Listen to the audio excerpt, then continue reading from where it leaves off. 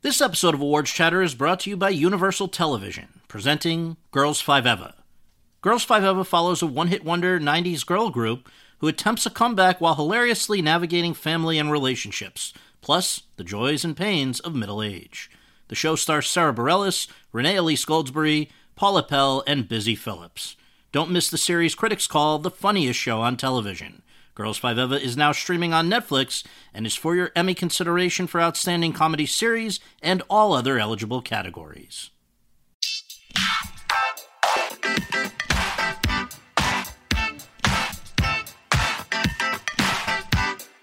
Hi everyone, and thank you for tuning in to the 354th episode of Awards Chatter, the Hollywood Reporter's awards podcast. I'm the host, Scott Feinberg, and my guest today is one of the most talented young actresses in Hollywood. She's only 26, but she has already won 2 Emmys for Best Supporting Actress in a Drama Series, on top of nominations for Critics' Choice and Screen Actors Guild Awards, for her portrayal of fiery Ruth Langmore, a smart, angry, and ambitious young woman caught between the crime family into which she was born and the one with which she does business, on Netflix's hit show Ozark, which started streaming in 2017 and will end with a supersized 4th season once the pandemic is over. And she has also been winning raves for her portrayal of Quiet Jane, an assistant to an abusive Harvey Weinstein-like movie mogul, in Kitty Green's indie film The Assistant, which premiered at the 2019 Telluride Film Festival, screened again at the 2020 Sundance Film Festival, is now streaming on Hulu, and is eligible for recognition in this unusual 2020-2021 Oscar race. Julia Garner.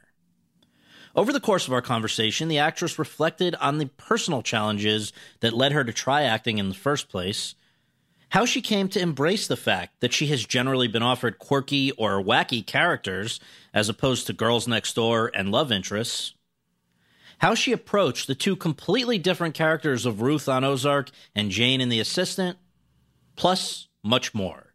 And so, without further ado, let's go to that conversation.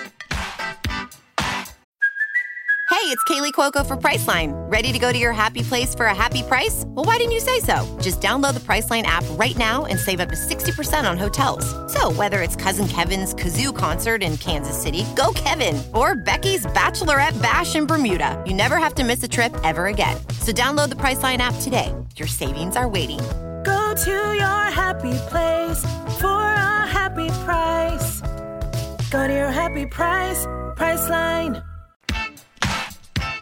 Julia, thank you so much for joining us on the podcast. Great to see you, and congratulations on, what has it been, like a week since the Emmy? I think exactly. Yeah, thank you so much for that lovely introduction. But yes, it has been a week, which feels weird because I'm actually in the middle of shooting right now something else. So, you know, one hand, it's one of those things that it feels like a lifetime, but it also feels like yesterday. And actually, yes. It feels honestly so surreal that it doesn't feel real quite yet.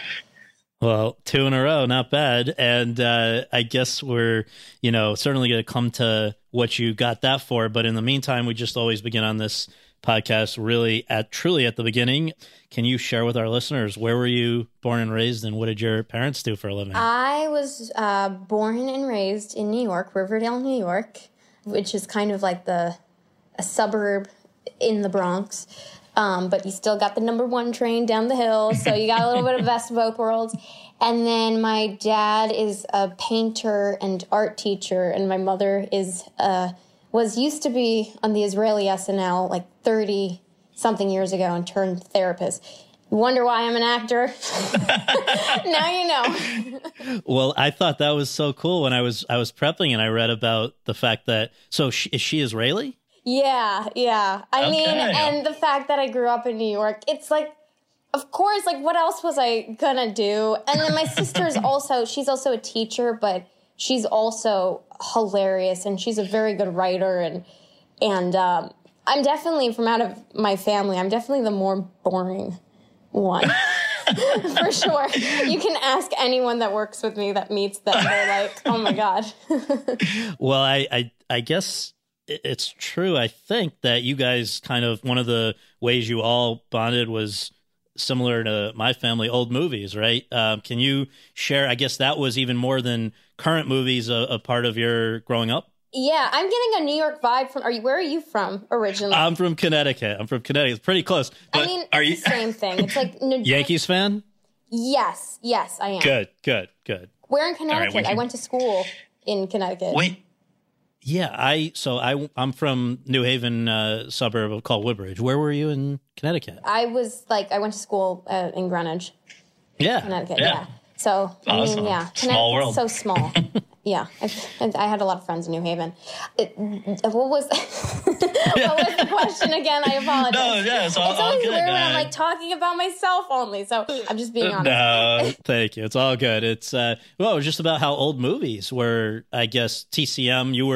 You probably are one of the first, and me, to grow up with TCM. It was a resource that most prior generations didn't have. I know. I love I grew up watching Turner Classic Movies. My parents love film. I mean, they're artists and, not only artists, but just teachers and they love explaining things as well.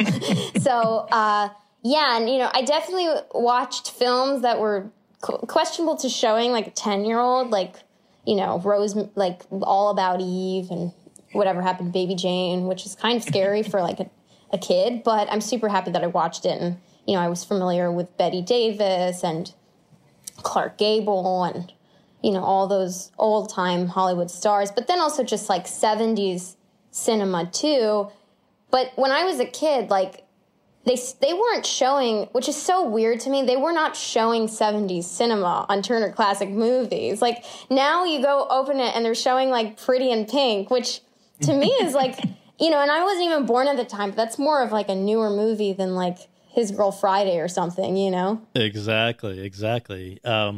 Well, and then I guess you were into this, older movies, but that's not why you pursued. It wasn't like, all right, I want to be Bette Davis. The reason you first. Well, no one can be Bette Davis, first of all. That's true. Yeah. There will only be one Bette Davis.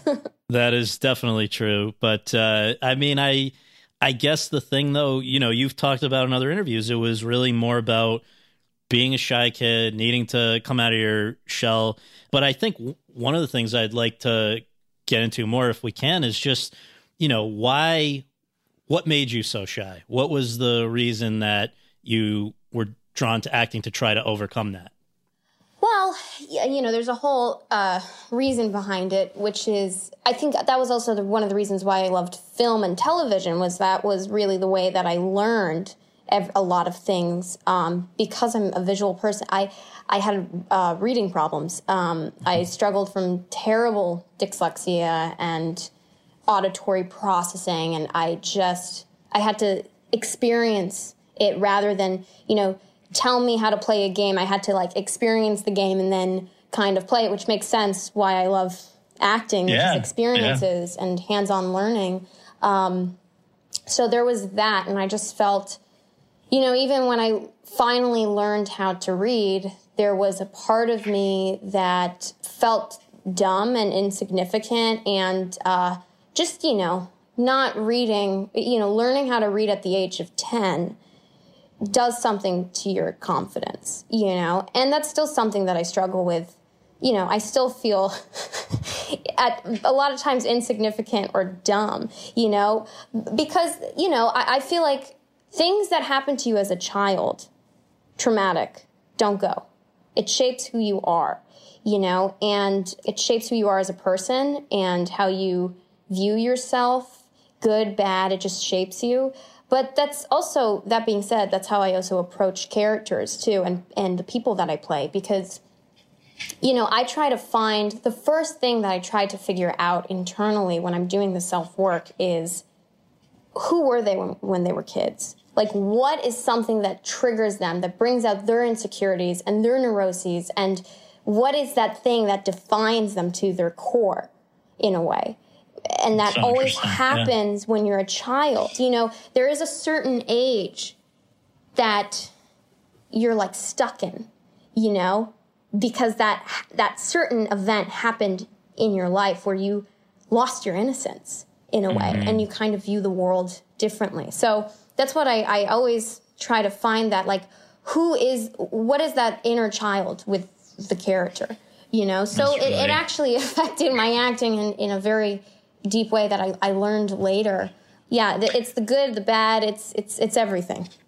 Yeah. Now, whose idea was it to try to, use acting to overcome this, and specifically to go, I think it's T. Schreiber Studio? That was the place where, how do you end up there? What was the route? Well,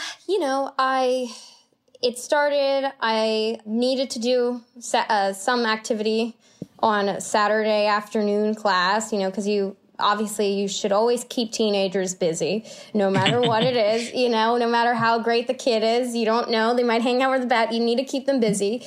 But I think, my sister took acting, and I actually think even if you don't end up acting, I think taking an acting class is very beneficial for people in a way, with taking you out of your comfort zone. So I did that to overcome my shyness, and I just ended up, because I was so uncomfortable with the words that I was saying, because I felt like I couldn't articulate myself, that I had an easier, and I still very much so have an easier time saying other people's words in a way. So that's probably, and I just like the feeling of forgetting who I was temporarily, and then them calling, okay, done, cut, But my first acting teacher was, he recently passed away. He's amazing. Was Peter Miner. And then I did a summer program at the American Academy of Dramatic Arts when I was like 14, with a wonderful, she's still my acting coach, Pamela Scott. And I still, again, because I did not go to a conservatory for 4 years, so I had to, and I didn't act since I was 2 years old, so I had to catch up quick, Well, I thought it was really interesting that even after you got Ozark, and people would, you're winning awards and all this stuff, that you still really have this close working relationship with Pam. What is it specifically that she can even do for you at this point of life? That, what is it, more like just a matter of kind of comfort, knowing that you can pick her brain, or is there something specific that you guys do? Oh, no, I don't think you can get too comfortable ever being an actor. That's what it is. I think that you always, as soon as you do feel that comfort in a way, for sure, I'm definitely more confident than I was, and I'm learning more, but you don't want to get it too much in your head, because then you have no room to even grow even more, I think it's more that I don't want to, on the day, like if I'm starting to work on the day on set, I don't want to have to learn new things about my character when I'm on set. I think the key to the difference between good acting and great acting is that that person that you're going to play and that you're going to be for however long, that it inside and out, that it's not just knowing the lines and hitting your mark, that you really, really got to know this person. And I think that's so beautiful, like actually meeting someone new, Was it through that kind of relationship with an acting coach that you came up with what I believe is really a big part of what you do for prep in terms of journaling as a character, or was that something you just hit upon independently? No, for sure I learned, you have to learn, a new actress isn't going to know, especially like a 16-year-old actress isn't going to be like, I need to know this part in my bones. Like, you're still a 16-year-old. You need somebody to say, like, hey, listen, like, if you want to act with the best actors, like, you need to know the character inside and out in your bones, So, yeah, for sure, it definitely helped me to journal and to do the internal work. Pam helped me with that. But I want to make sure that I'm always prepared for anything, and acting is not, you still have the best actors. I think I think Al Pacino still worked with his acting coach, and Laura Dern still worked with her acting coach. Mm-hmm. I mean, that's what I read. I don't want to have false information, but it doesn't, and they're like the best. It doesn't stop, Yeah. You can't. No, can't stop learning. So what made you say, I guess, about a year into being, I think, at Schreiber Studio that, you know what, I'm not only enjoying this, but I think maybe I should start auditioning for professional gigs? Were you getting particularly good feedback about your work, or was it just, let's see what can happen? What was the thought process? Well, I don't want to be like, I don't want to like be like, wow, I'm this. But I was very lucky. I've always gotten good feedback. So, but that's not enough, you know. But I started doing a lot of short films for Columbia Film School, and that was kind of like, I kind of not saw what a set was like, but kind of got experience from that and learned from that a little bit. And then, you know, I think this was the thing that I was lucky. I was, there was an open casting call for this TV show called Skins that this student filmmaker's girlfriend was interning at a casting office, Susan Shopmaker. And I got a Facebook message like the night before, when I still had a Facebook, that like there was a night before, like, oh, there's an open casting call for this English show that's going to be brought in America. Like, just come by. And there was 1,500 kids just in New York. They were also looking in Canada and LA. And it ended up being me. It was a crazy audition process, open casting call, which they don't have those anymore. And it ended up being me and another girl. I thought every audition was going to be like that, which it's not like an open casting call at all. And I was so devastated when I didn't get it, because that was my first professional audition. And that casting director, Susan Shopmaker, called my mother and she said, I'm going to find this girl a manager. She's going to work. Don't worry. And she did find me a manager, and that manager ended up leaving the business, but I was also lucky that he suggested another manager, and I'm actually still with my manager today. That's great. So, and then a few months later, she cast Martha Marcy May Marlene. So that was my first movie. I very much remember seeing that on the festival circuit, and I think just for listeners who haven't yet caught up with it, it's basically sort of a group of young women who are being indoctrinated, I guess, into a cult might be a way of putting it. I don't know. Had Sean Durkin, the director, and I think the writer, he'd never made a feature. That was his first. He was like, I mean, everybody was such a baby on that set. Like everybody was like, I think they like just finished film school or like barely finished. Like it was one of those things, and it was like summer camp. And I was 16. So the thing that I learned on that set was how to be on a set. You know, I didn't even know what a script supervisor was. Like I was, you know, and this was like 2010. So when I went to Sundance, like Sundance was very cool amongst like film people, but it still wasn't super like commercial. It was, So I kind of was just going with the flow, you know, like I just was like, oh, yeah, you know, this is the festival that, you know, Robert Redford started, I guess, you know. So, yeah. And the movie, you know, really was a critic's darling and got a lot of good feedback. And I guess I would imagine that for you, that really sort of led to a maybe greater number of auditions or opportunities or whatever. And I wanted to pause there to ask you about something that you've said in other interviews where you talk about the fact that from very early on, maybe from that point, you realized that there were certain kinds of parts that people were inclined to think of you for and certain kinds that they weren't. And I wonder just how do you figure out what people are gravitating to you for or aren't? And how does that, is that a weird thing to even know, or, you know, just processing that? I think the thing was that I didn't move to LA right away. Because as much as I love LA, but I think a lot of times before Ozark, a lot of people in LA didn't quite, they were like, she's great, but there was always a but. And it was like, she's great, but maybe she like needs to straighten her hair and like get veneers, you know?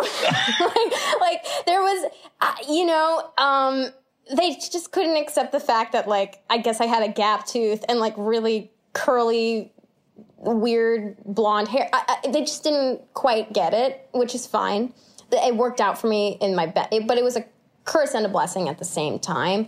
But I kind of knew, I was like, you know, I need to get something that will be kind of weird and not quirky, but just kind of bizarre and like not like Girl Next Door, but then also gets from that, because it's universal and everyone likes it, that it gets kind of a commercial aspect of it too in the end. And that ended up being Ozark. You know, we didn't know where the show was going. You know, obviously this was kind of his passion, all that thing, and that's kind of what it was. And now all of a sudden people are like, oh my God, Julie. I'm like, you didn't like me, like not like me, but you didn't cast me. Like, you know, like I can't, like you know, when people are like, how come you never did these kind of parts and those typical, those like Girl Next Door parts? I'm like, because no one ever cast me. Like, for them. Like, I probably auditioned to play someone's kid, but they didn't cast me, you know? So. Well, let's talk about some of these parts that were between Martha Marcy and Ozark, because, as you say, they tended to be maybe eccentric or outsider or whatever. Yeah, it's okay. You don't have to sugarcoat it. That's no. Well, let's start with a religious Mormon who believes she's impregnated by a song in Electric Children. This was your, I guess, most sizable part up to that point. Which is funny, because when we were shooting that, I was in Utah and I was like, I'm pretty sure I'm the only Jew in Utah right now. So it's fine. But yeah, from New York. Yeah, well, I guess, and that one almost didn't happen. It was sort of a last minute thing, right? Yeah, it was I mean, talk about amazing student film. It was, you know, our director, Rebecca Thomas, was who, you know, I love, and she was just graduated. I believe it was like her thesis in a way, which talk about like an amazing thesis. But yeah, that was, you know, another thing that I was super happy about after Martha, you know, I auditioned for leads and big things and all those things, but I subconsciously didn't really want to book them because I knew that I wouldn't be ready to like carry a movie. And there was a point where I was in a few things, and I remember thinking like, I'm ready to do a lead, and I want to do that, but it has to be the right thing. And I think that was definitely the right thing. You know, it wasn't this big Hollywood budget type, like you have to be ready for that, you know, because carrying a movie is like it's a very big responsibility. You just have to also know how to break down a script too properly. Do you remember any of the bigger movies that you went out for but didn't end up getting at that time? Oh my God, there were I can't tell you how many auditions I went. I was talking about with my sister. I was like, remember I used to go on like 3 auditions a week? Oh, God. Yeah. But, I feel like it all worked out, you know? I'm so happy with how my career has been going. You know, I wouldn't change it, you know? Totally. I'd rather do it slowly and steady than just rush. So, but Electric Children I learned so much from that film, you know, and I learned so much from all the films that I do. Well, so that was Martha Marcy's 2011, Electric Children's 2012. Also 2012 are 2 others that I just want to mention. I know they were smaller parts, but it's, you know, I guess Perks being Wallflower. Oh, yeah, exactly. And Perks probably I would guess budget wise was probably bigger than anything to that point. Yeah, I was. Maybe? I mean, yes, I was a featured extra on that. Yes.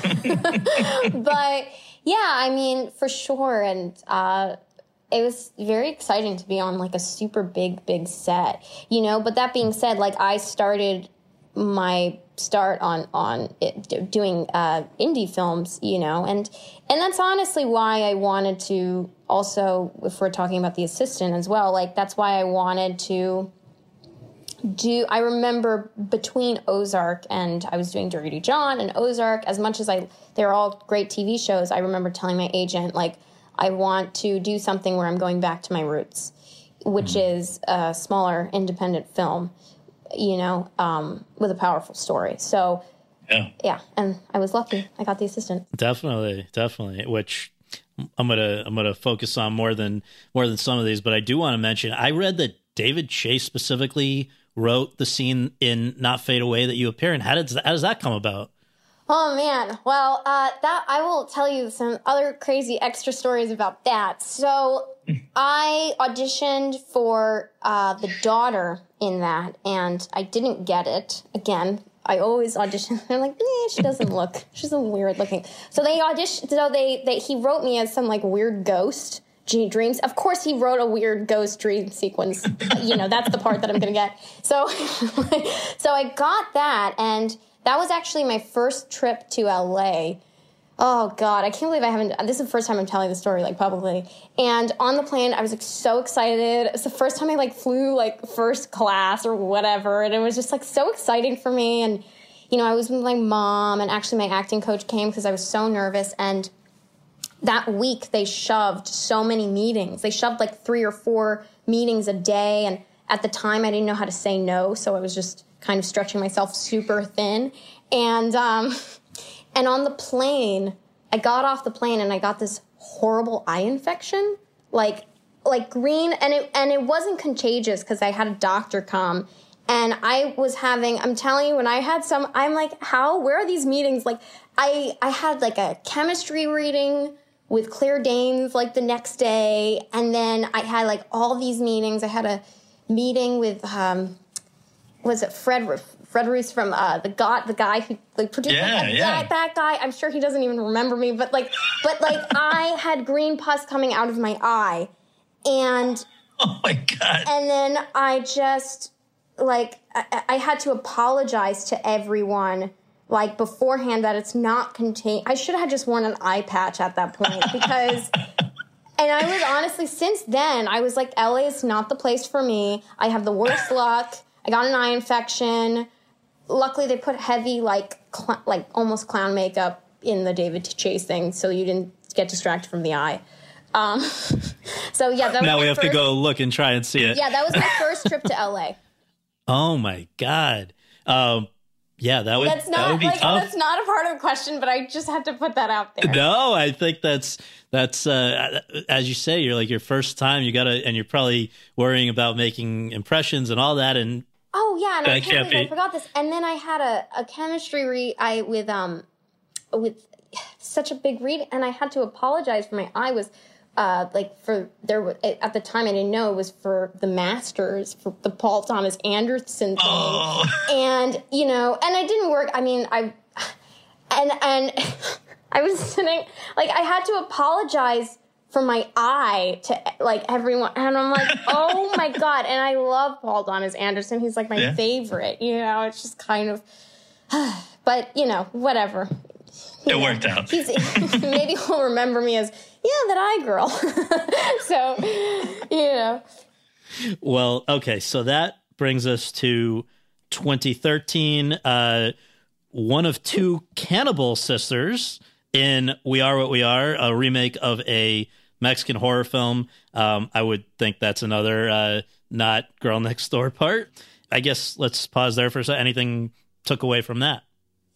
First of all, I love that director, Jim Mickle. He is one of the best directors I've ever worked. He's just also the best guy, and he's such a great director. I love all the directions that he's just, I can't, I can't speak more any highly of him because he's just so amazing. But yeah, I would suggest every actor should do a horror film at least once in their life because it is the hardest thing to shoot. Because you have to pretend extreme scenarios that would never happen. You have to believe that and act, but it's really hard. And you have to scream all the time and you have to cry. So it's really intense. But that shoot was so much fun and that whole production was so great. And that's what I learned was I was so happy to do a horror film because I learned a lot. Interesting. Well, I think the first time you did a film that would have required kind of working totally with your imagination, really, in a sense, with just green screens, that would be Sin City, A Dame to Kill For. That's 2014. Do you like that, where it's essentially just in your head what you're doing, what you're acting opposite, or is that challenging? I mean, honestly, it feels like an audition. It feels like you're in a casting office, you know, and that's even harder because you don't even have the part. Right. You know, so it's like, well, I'm doing all this work and, you know, I might not even get it. So, but this, it's like, okay, well, I'm at least, you know, and at least there's props. At least you have with auditioning, you don't have anything. You have to use your script as a prop, I guess. You got to just use what you know, and if you do come in with props, you look like some weird, like, artsy-fartsy actor or something when people are like, oh my God, this guy or this girl, like. But yeah, that's what I just learned, you know, I learned that you have to just kind of depend on it. The work speaks for itself. You know, you don't want to depend on anything. Like, you don't want to be one of those actors that are like, yeah, the scene's going to be great. You know, we're going to add some great music. Because the music, you don't know, you know. Once the movie's done, it's out of your control. Right. I think the first time I was really consciously aware of, like, okay, so who is this actress? I need to look her up and find out. And obviously I'd seen Martha Marcy and other stuff, but the first time you really registered, this would be Grandma, which was another Sundance movie. You're playing a pregnant teen who asks her grandma for help in obtaining an abortion. Your grandma is played by Lily Tomlin. And I would imagine, as you've talked about, you know, being somebody who was familiar with movies from before your time, that she might have been somebody who was already on your radar. And I just wonder how that works when it's the two of you and she's a legendary person. Is that intimidating? Or how do you come super iconic? No, I mean, again, I was super young, so I think one hand, yes, I knew all, like, the movies and the famous movies that she was in, but you're kind of like, when you're like a teenager or like even like 19, 20 years old, you're kind of just like go, go, go, and you don't really process things. So like one hand, yes, but the other hand, no. But the thing that I saw, look, her stamina is like next level. And that is a big part of this business, and any business really, is stamina. And just, her stamina is incredible. And she's just so fun. Like, she makes really a light set. And that's one thing that I've learned over the years, that you don't know where the project's going to go. It might go somewhere, it might not go somewhere, but at least make the set fun and nice and light, because the project might not go anywhere, you know? Mm-hmm. Mm-hmm. So I think it would have been roughly around that time that you started what ended up being a recurring role from seasons 3 through 6 on one of the TV shows that's, you know, considered one of the greatest ever, not just of recent years, and that is The Americans. You were playing the CIA agent's daughter who gets romantically involved with this KGB spy. And by the time you joined that show, I think it was already held in really high regard. I've talked to other actors who say that in some ways it's really particularly intimidating to join a show when it's already up and running and everybody knows each other and they have particularly acclaim at like this one did at that point. How did you adapt to joining a series for, I think, the first time? For sure it's intimidating, but I think I'm going to go back on what I was saying earlier about you're instantly in ease when you know that person and you know that character inside and out.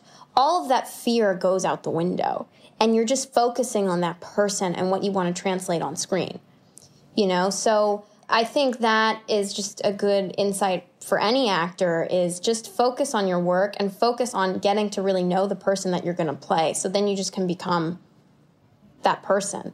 But what I learned on that was how TV works. TV is very different how it's shot than film. It's much more difficult.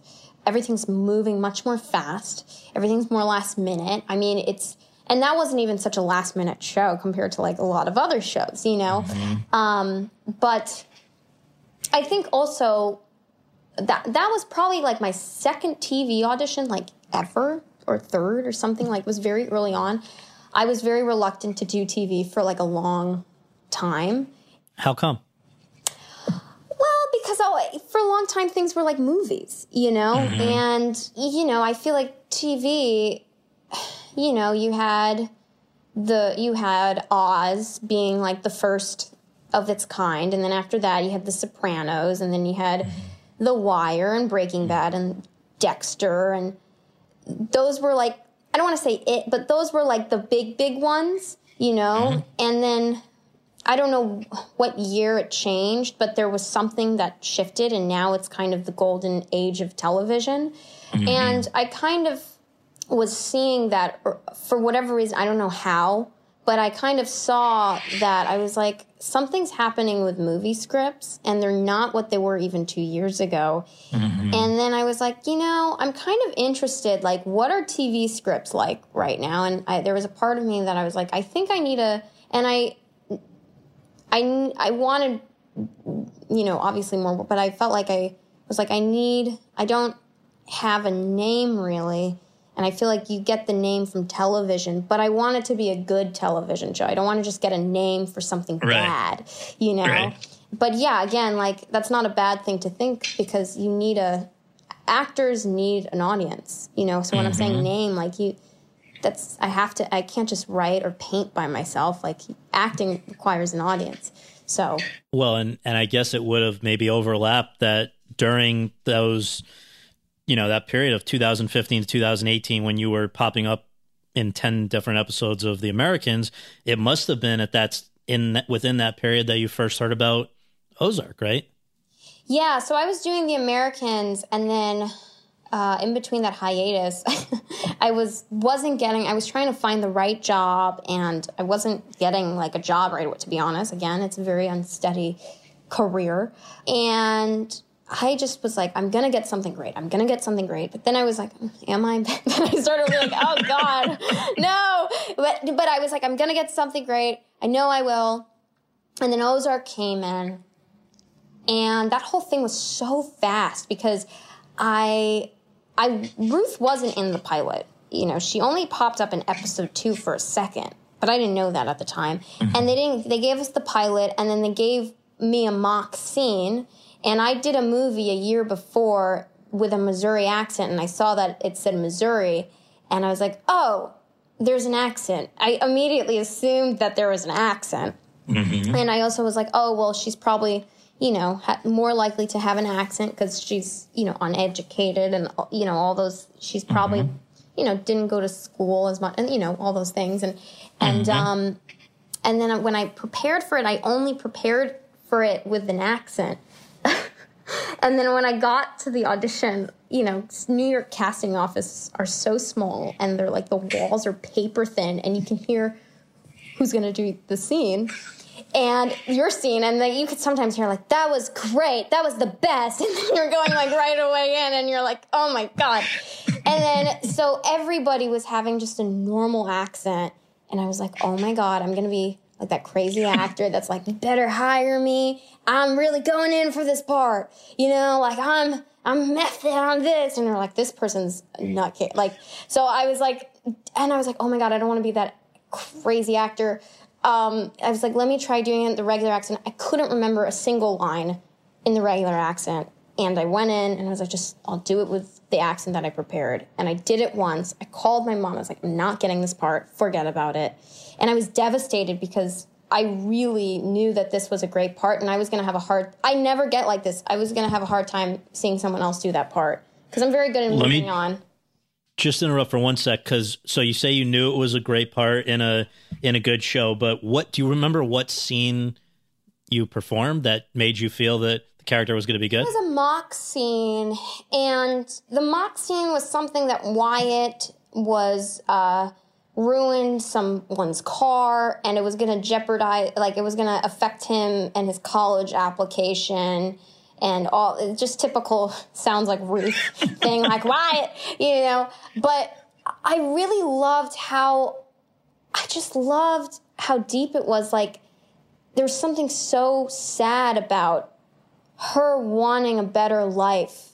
She knew that maybe she couldn't do it, but she knew the potential for another one of her family members, and she wanted a better life for them in a way. And there was something so hopeful, weirdly hopeful about her that like I was like, this is a girl who gets up in the morning, every morning with a purpose, you know? And I saw that right away. And she's just so curious. And that is such an important quality to me in just with people is curiosity, because you can even have someone who's well-educated and they're not curious and there's only so deep that they can go. But if they are, they go very deep. Mm-hmm. So you leave the audition, you call home, this bombed, and then what? And then I got called back next week. And I guess the accent thing worked because and it worked out because, you know, you could tell the difference between the two families, the Langmores and the Byrds, you know, it kind of everything. I'm a very big believer that everything happens for a reason, you know. And at some point, somebody, I don't remember if it was the showrunner or who it was, but I gather that somebody was like, after you left the room, I don't know if it was the callback or the original, they're like, oh, we're going to have to make this character a bigger part of the show. You've heard that as well? I mean, I don't want to be like, yes, but yeah. You know, I guess that's what yes. No, that's great. It's great. I feel very, you know, but again, everything happens for a reason. And I just really love Ruth, you know, her good, bad qualities, everything.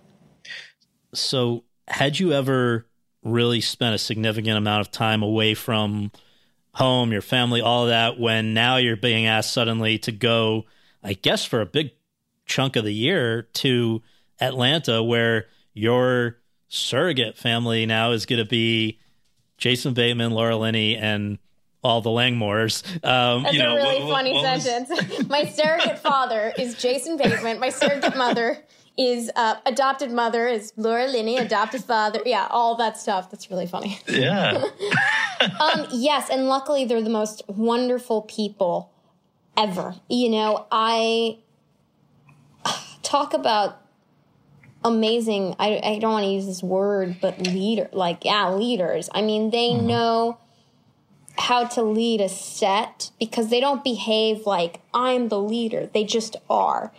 They're so good to the crew. They're so good to all the cast. They really care, you know? And, God, I learned so much from that set, you know, and so much from Jason and so much from Laura. I mean, she's just such a natural teacher. So I feel very, very, very lucky that I got to do this job with them and work with them. And I mean, you know, they're both amazing and beautiful people. Well, one thing that just occurred to me, I didn't even have this written down, but I was thinking, you know, the only times I've really interviewed Laura, I think, were to do with covering Broadway, where she's done a lot of great work.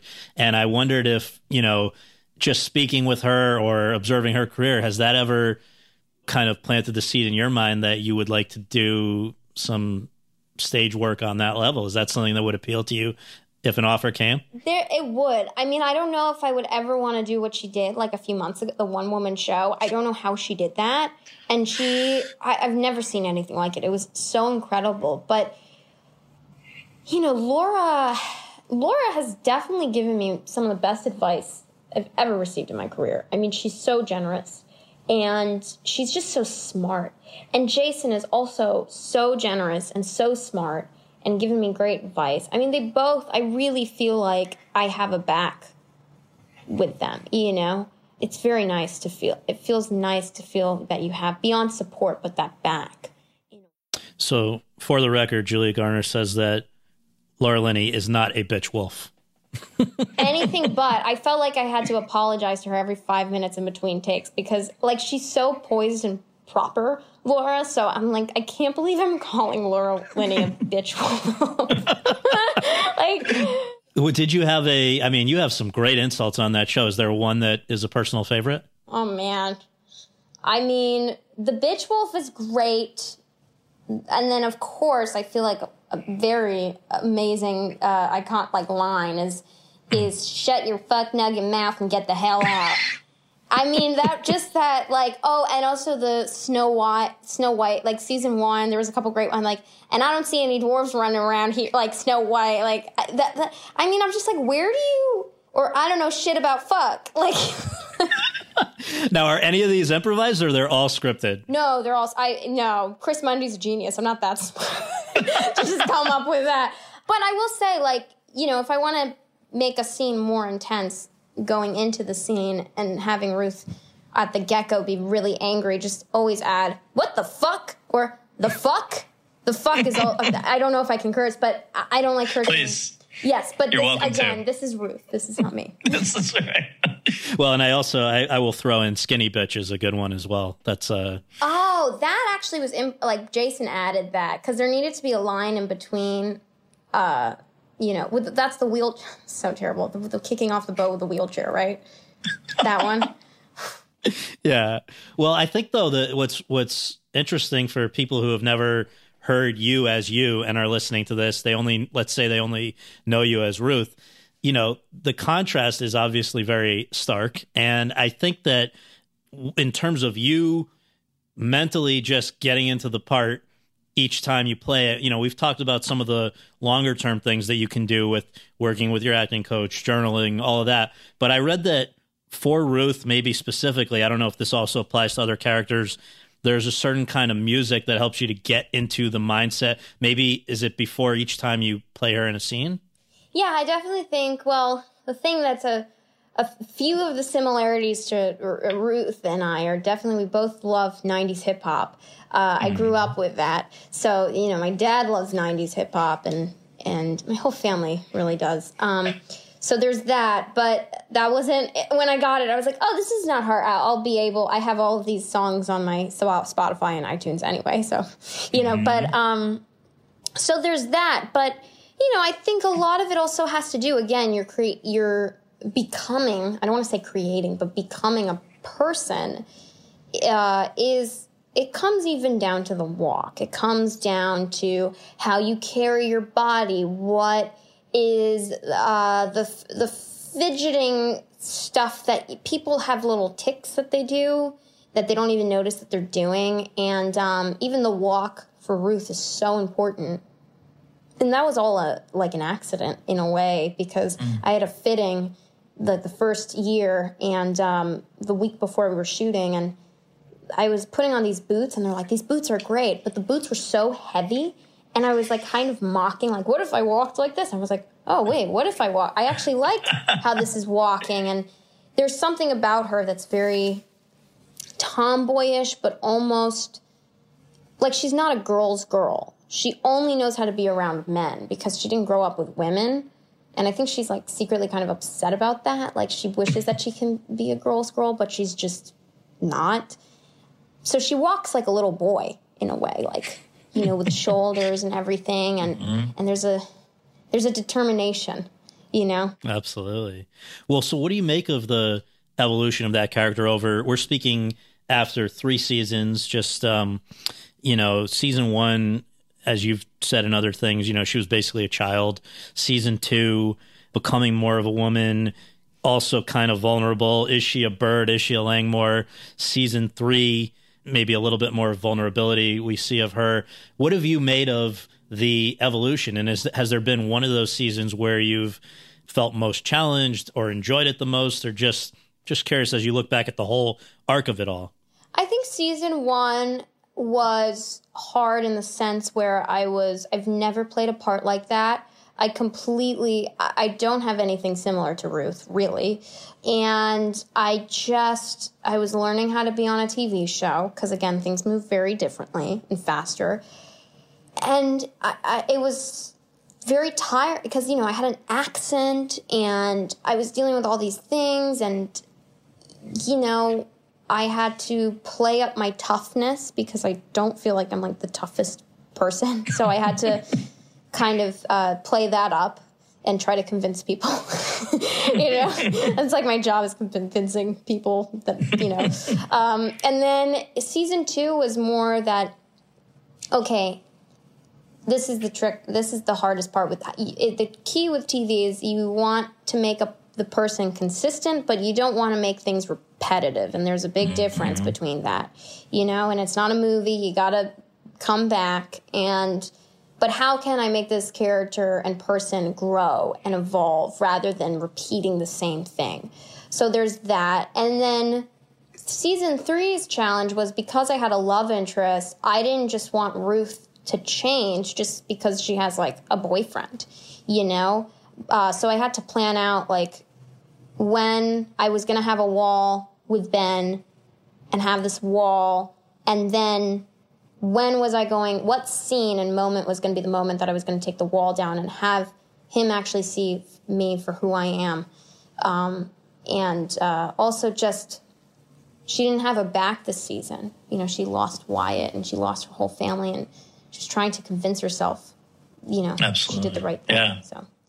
Well, I'm wondering, I guess, between after your work on season 1, that I don't know if you were already on to the work on season 2 when season 1 dropped, but when that moment happened and you're on a show on Netflix, which is going out to basically every country except North Korea, pretty much. And, Emmys really was more second and third season, but just, the show, obviously you're on a major show in a big part. When did you feel the impact on your own day-to-day life? Like, all right, I'm going to go to the store or whatever. I felt it very, very late, to be honest, because I don't read anything about myself, ever. Like, I had to read and see, like, I've read maybe only a handful of reviews in my life, but, like, not a lot. Like, I've maybe read a total of, like, and this is my whole career, okay? Like, maybe, like, 6-7 reviews. Wow. And why is that? Like, this is my whole career, not just Ozark. Because good or bad, it's going to affect you because it's going to get in your head. And I don't mean like, becoming conceited or whatever, but I mean, it could be that too. But more, everyone seemed to like me last year or liked my last performance. I hope that I have to keep it up. And it's just good or bad, or even if it's like, oh, they really hated it, and then you just get self-conscious, and that's not what acting is about. You're just being present in the moment, and, so I try not, I really, like, unless if I have 6 different people sending me the same review, that they're like, you have to read this, I'm like, okay, so that's normally the case, so I think that's the downfall. But you can't help if somebody sees you at, a gas station or something and says where suddenly, I guess, just in terms of that side of it, where, I remember, I don't know if it was Woody Allen or somebody was saying that a big part of what, I don't think it was Woody Allen. Somebody was saying, even if it was, yeah, it can be any like famous person. that they were saying that a big part of what makes you good as an actor, in their case, I guess they can't speak for everybody, is being able to observe people behaving normally and processing that and then channeling that into your work. But if people are no longer behaving normally around you, does that make your job as an actor harder? Yes and no, but this sounds terrible, but that's not my problem. That's their problem. Yeah. No, but what I'm saying is, for you, is it harder, though, because when the other thing that you were talking about being frozen at whatever age, like people, I think earlier on, maybe when we were talking about whatever happens to you as a child, that's going to shape who you are as an adult. Another thing I've often heard is like, in some ways, you're frozen in certain ways at the age when you become a famous person, because life is not going to be the same after that. For sure. Yeah, but I think, I've had a lot of, like, I feel like everybody has life lessons in a way, and I think one of my life lessons is things can change in a flip of a dime in a way, and it's the same with this business, but if you can control your consistency on what you can do as a person or your work that you deliver, that's not going to, if you can be consistent, that's not going to change. you know, but other people might not be. So that's what I mean. It's like, not that it's like, oh, it's your problem, not mine. I just mean that, like, you have to be consistent if someone else isn't being consistent in a way. Right. You know? So, yeah, but I will say this, like, I haven't been feeling it as much, like, you know, because it has changed. I mean, I will say this, as awful as 2020 is, the mask thing, if I wear sunglasses and a hat and a mask, like, it's so great. Like, and here's the thing. It's like, you know, I mean, it's also, killing two birds in one stone. You're getting protected and I'm not getting bombarded in a way. That's right. Well, and it's not like you've had a lot of time between seasons to just, like, hang out and party. Let's just note. First of all, I never did that anyway. Like, I'm like the most boring person. Like, I never. No, I'm not. I don't leave my house, and my life hasn't changed before, after, whatever. Like, I don't leave the house, so that's been consistent. Well, I will say though, I mean, you had all these 3 limited series between seasons, I assume, with Waco, Dirty John, and Maniac. And then, of course, I guess another thing that was clearly between seasons, I believe filmed in the spring of 2019, is The Assistant, which I want to, you know, this will be our final chapter here of this conversation. And it's so great. I think that probably the pandemic didn't help, you know, in terms of theatrical release, but it is available now on Hulu, and people can go and see it, and they really should. You're playing this recent college graduate, now working as an assistant to a high-powered and in some ways abusive movie executive.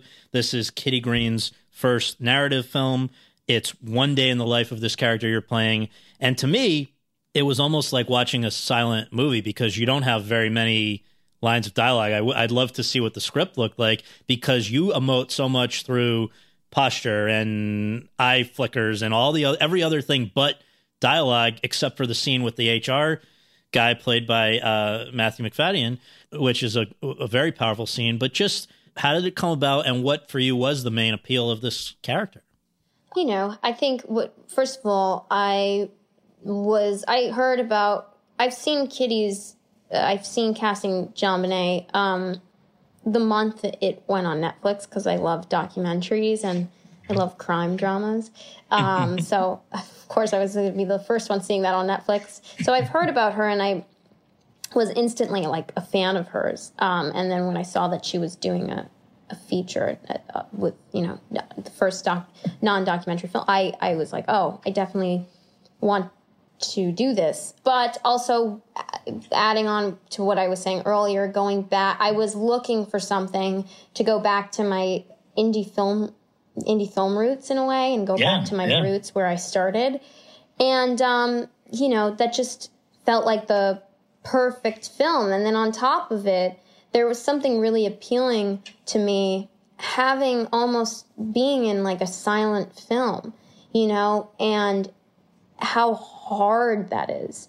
You know, it's equally as hard as having a ton of dialogue in like a courtroom drama that you have to like memorize, like these stuff for lost. Like it's equally as hard in a way, with an accent. And I've done tons of dialogue with an accent, and that's very hard. But it's equally as hard because on one hand you have to translate everything and not speak. But the other hand, you don't want to overact it, you know? Because the fact is that Jane, the girl, this is just another day. She's just photocopying. She's not thinking about, she's done this 100 times every day. She's not thinking about like, oh, is he coming? Oh, no, she's just thinking about photocopying, you know, whatever form she's going to photocopy. Or, you know, so it's very subtle things. But I think the thing that was the tension was everybody's always watching everyone. And, oh, well, yeah, well, everyone's going to watch me. Like, am I going to photocopy fast enough or this? Or like, you know, no one has each other's back and all that stuff. There's that tension. So that was really appealing to me. But yeah, and also just something was appealing too that, how I prepared that movie especially was that I really wanted, like Kitty made it very clear, and I loved that she did that, was she really wanted this movie to be a quiet movie, like energetically, and just the atmosphere of it is like a quiet, silent movie. Because the situation is so loud. So the contrast between that is really interesting. And I wanted to make sure that I was separating the audience with the people who she was in the room with. So you could really separate the two and isolate them.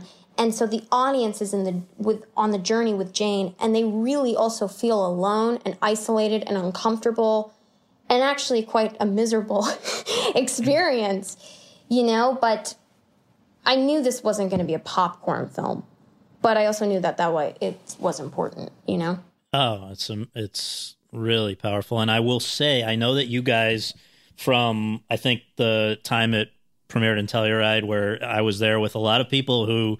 I love that festival. That's honestly the best festival I've ever... I love all the festivals, but, so special. It's awesome. Yeah, it really is. It's just for movies. Also, Turner Classic Movies reps there, too. So it's totally. And you know what else is that Laura Linney's husband, I believe she met there.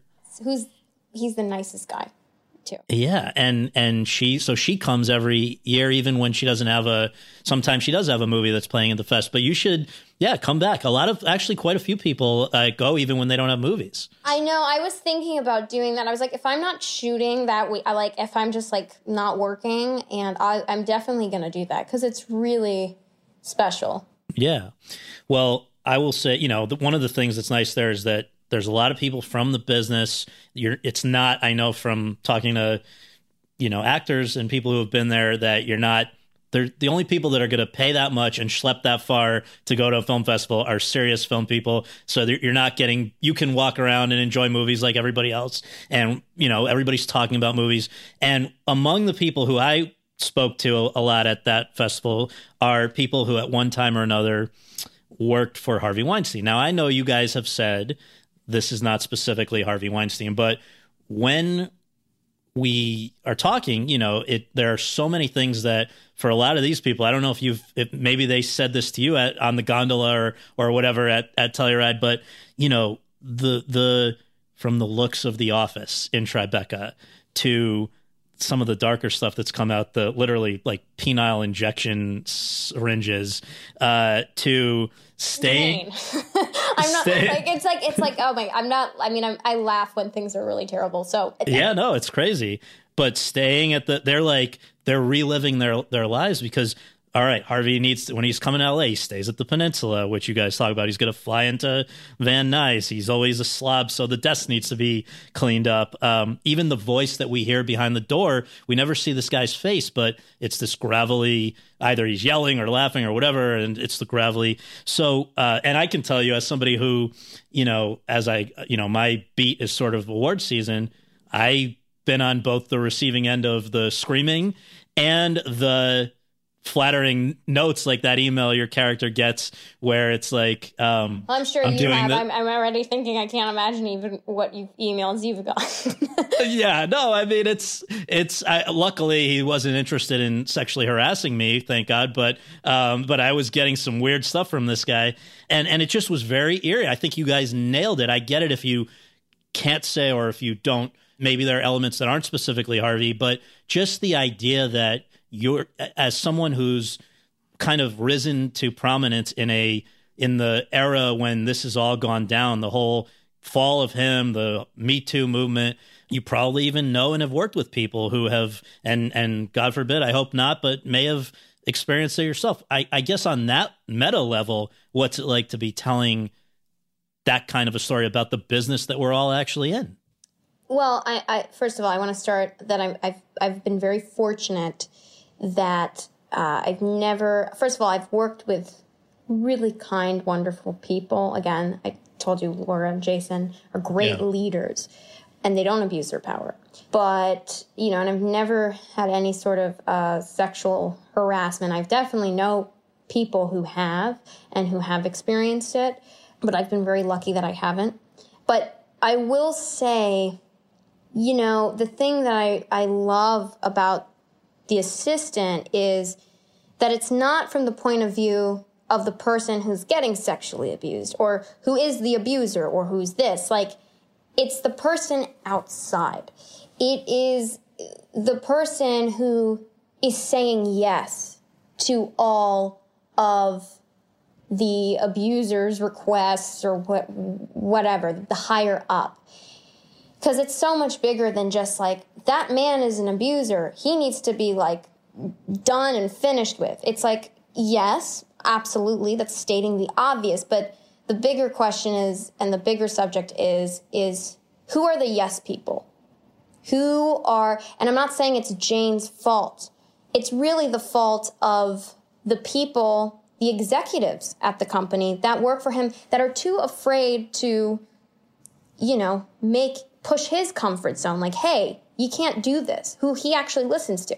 But they're too afraid to even say. So they're yes people in a way. Okay, we're enabling this behavior because we're afraid of him. So yes, it is the abuser, but it's also the people who are enabling this kind of behavior, and they're also shaping the environment. You know, it's not just when people are like, oh yeah, I work, you know, I just said it. I worked with amazing people. I didn't say I work with an amazing person.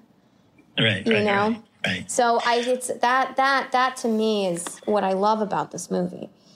No, it's really, really well done. And I think even that scene in the elevator, mute this, folks, for 30 seconds if you haven't seen the movie, but basically where the female exec is like, don't worry, honey, you know, they're getting more out of it than he ever will, or whatever. Like, clearly those people existed, and it's tough because... Yeah, and it's also powerful that a female executive is saying that, too. It's the whole thing is really twisted because even in reality, with Harvey specifically, he, on some level, really did respect women. Like, all his top PR people and awards people and certain other execs he had a present product, they were women. So and yet obviously there's this flip side of it where who knows psychologically what made it happen. But and clearly a lot of people had to know some degree of what was going on. Maybe they didn't know the whole picture, but it does make all of us, I think back more to that they were in denial of the whole picture, and they weren't really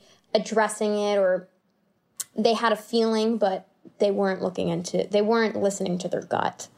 Absolutely. All right. So with our last minute, I hope I can just give you like your gut response to a few different quick things.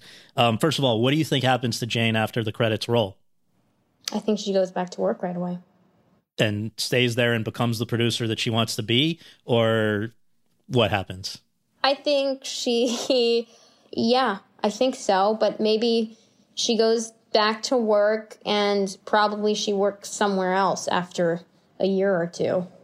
That's just like the truth of the project. Like, I was never going to be like, oh yeah, she's definitely like being like, peace. No, because who knows? They could be calling 5 other companies and be like, don't hire this girl. This girl's crazy. So, and I think that did happen. Yeah. Oh yeah. And I think, you know, it was interesting. Like, not that people were like, why didn't she just quit? I'm like, how many times did you experience an abusive, and you did not say anything because you're in such shock? Like, before you judge, just reflect back of different situations that you've been in. And it's always a what if question, but sometimes it's not reality, you know? Yeah. Number 2 of these 4 rapid fires. I believe that when this frickin' pandemic ends, we will next see you in Shonda Rhimes' first Netflix show. I think it's a limited series called Inventing Anna. And anyone who's read that article, was it New York Magazine or which magazine was it about? Yeah, it was a cut article, which is New York. Yeah. So just this, I'm not even going to try to synopsize, just one of the craziest stories. You did, I read, I think in our own recent cover story about you, visited Anna Delvey, who you're playing, and in jail where she is at the moment. That's got to be one of the more surreal things as an actress that you've had to deal with? Yeah, it got super meta at one point because she asked me how I don't want to do the act, but she's like, how are you playing me? And I don't want to do it too much because you guys have to see, I mean, and her accent, and I was, telling her how I want people to see her as a person rather than a caricature, because I feel like, the public has, she hasn't really had any interviews in a way. And I want people to understand her story. That's my job as an actor, for people to understand why that person did that. So, and then she said, and I said, and your accent's really hard. And she's like, how do you sound like me? and then I said, I don't know. She's like, no, do it.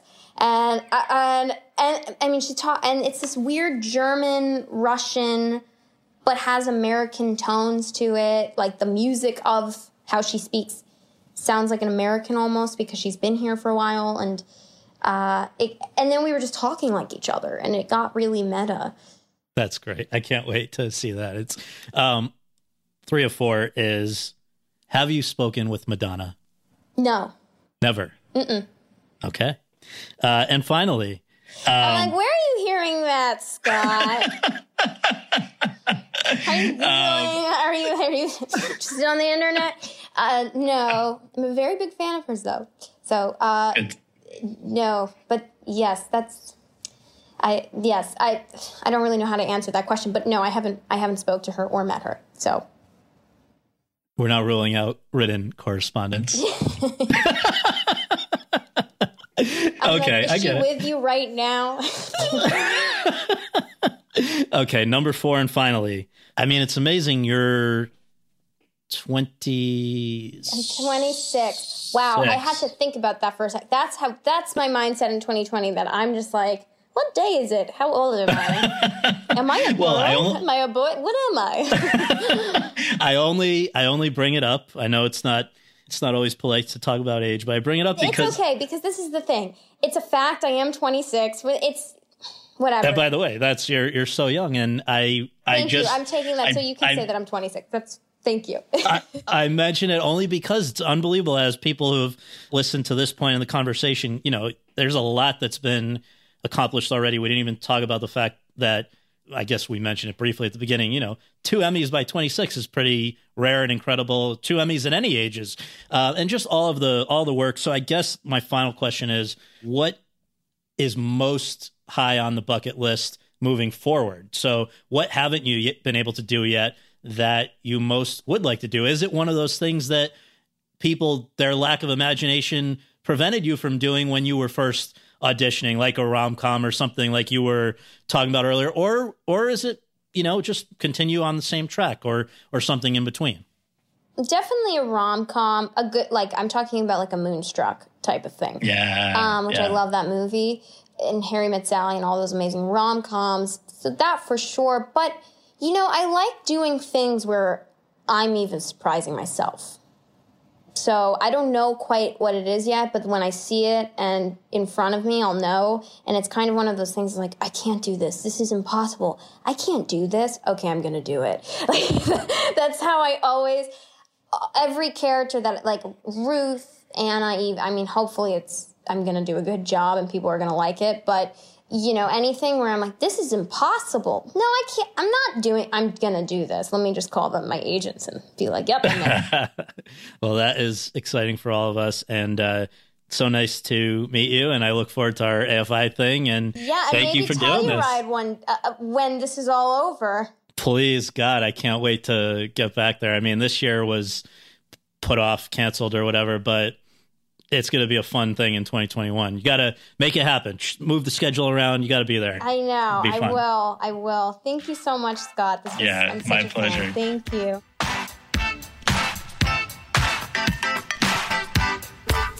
Thanks very much for tuning in to Awards Chatter. We really appreciate you taking the time to do that, and would really appreciate you taking a minute more to subscribe to our podcast on iTunes or your podcast app, and to leave us a rating as well. If you have any questions, comments, or concerns, you can reach me via Twitter at twitter.com/Scott Feinberg. And you can follow all of my coverage between episodes at thr.com/The Race. Until next time, thanks for joining us.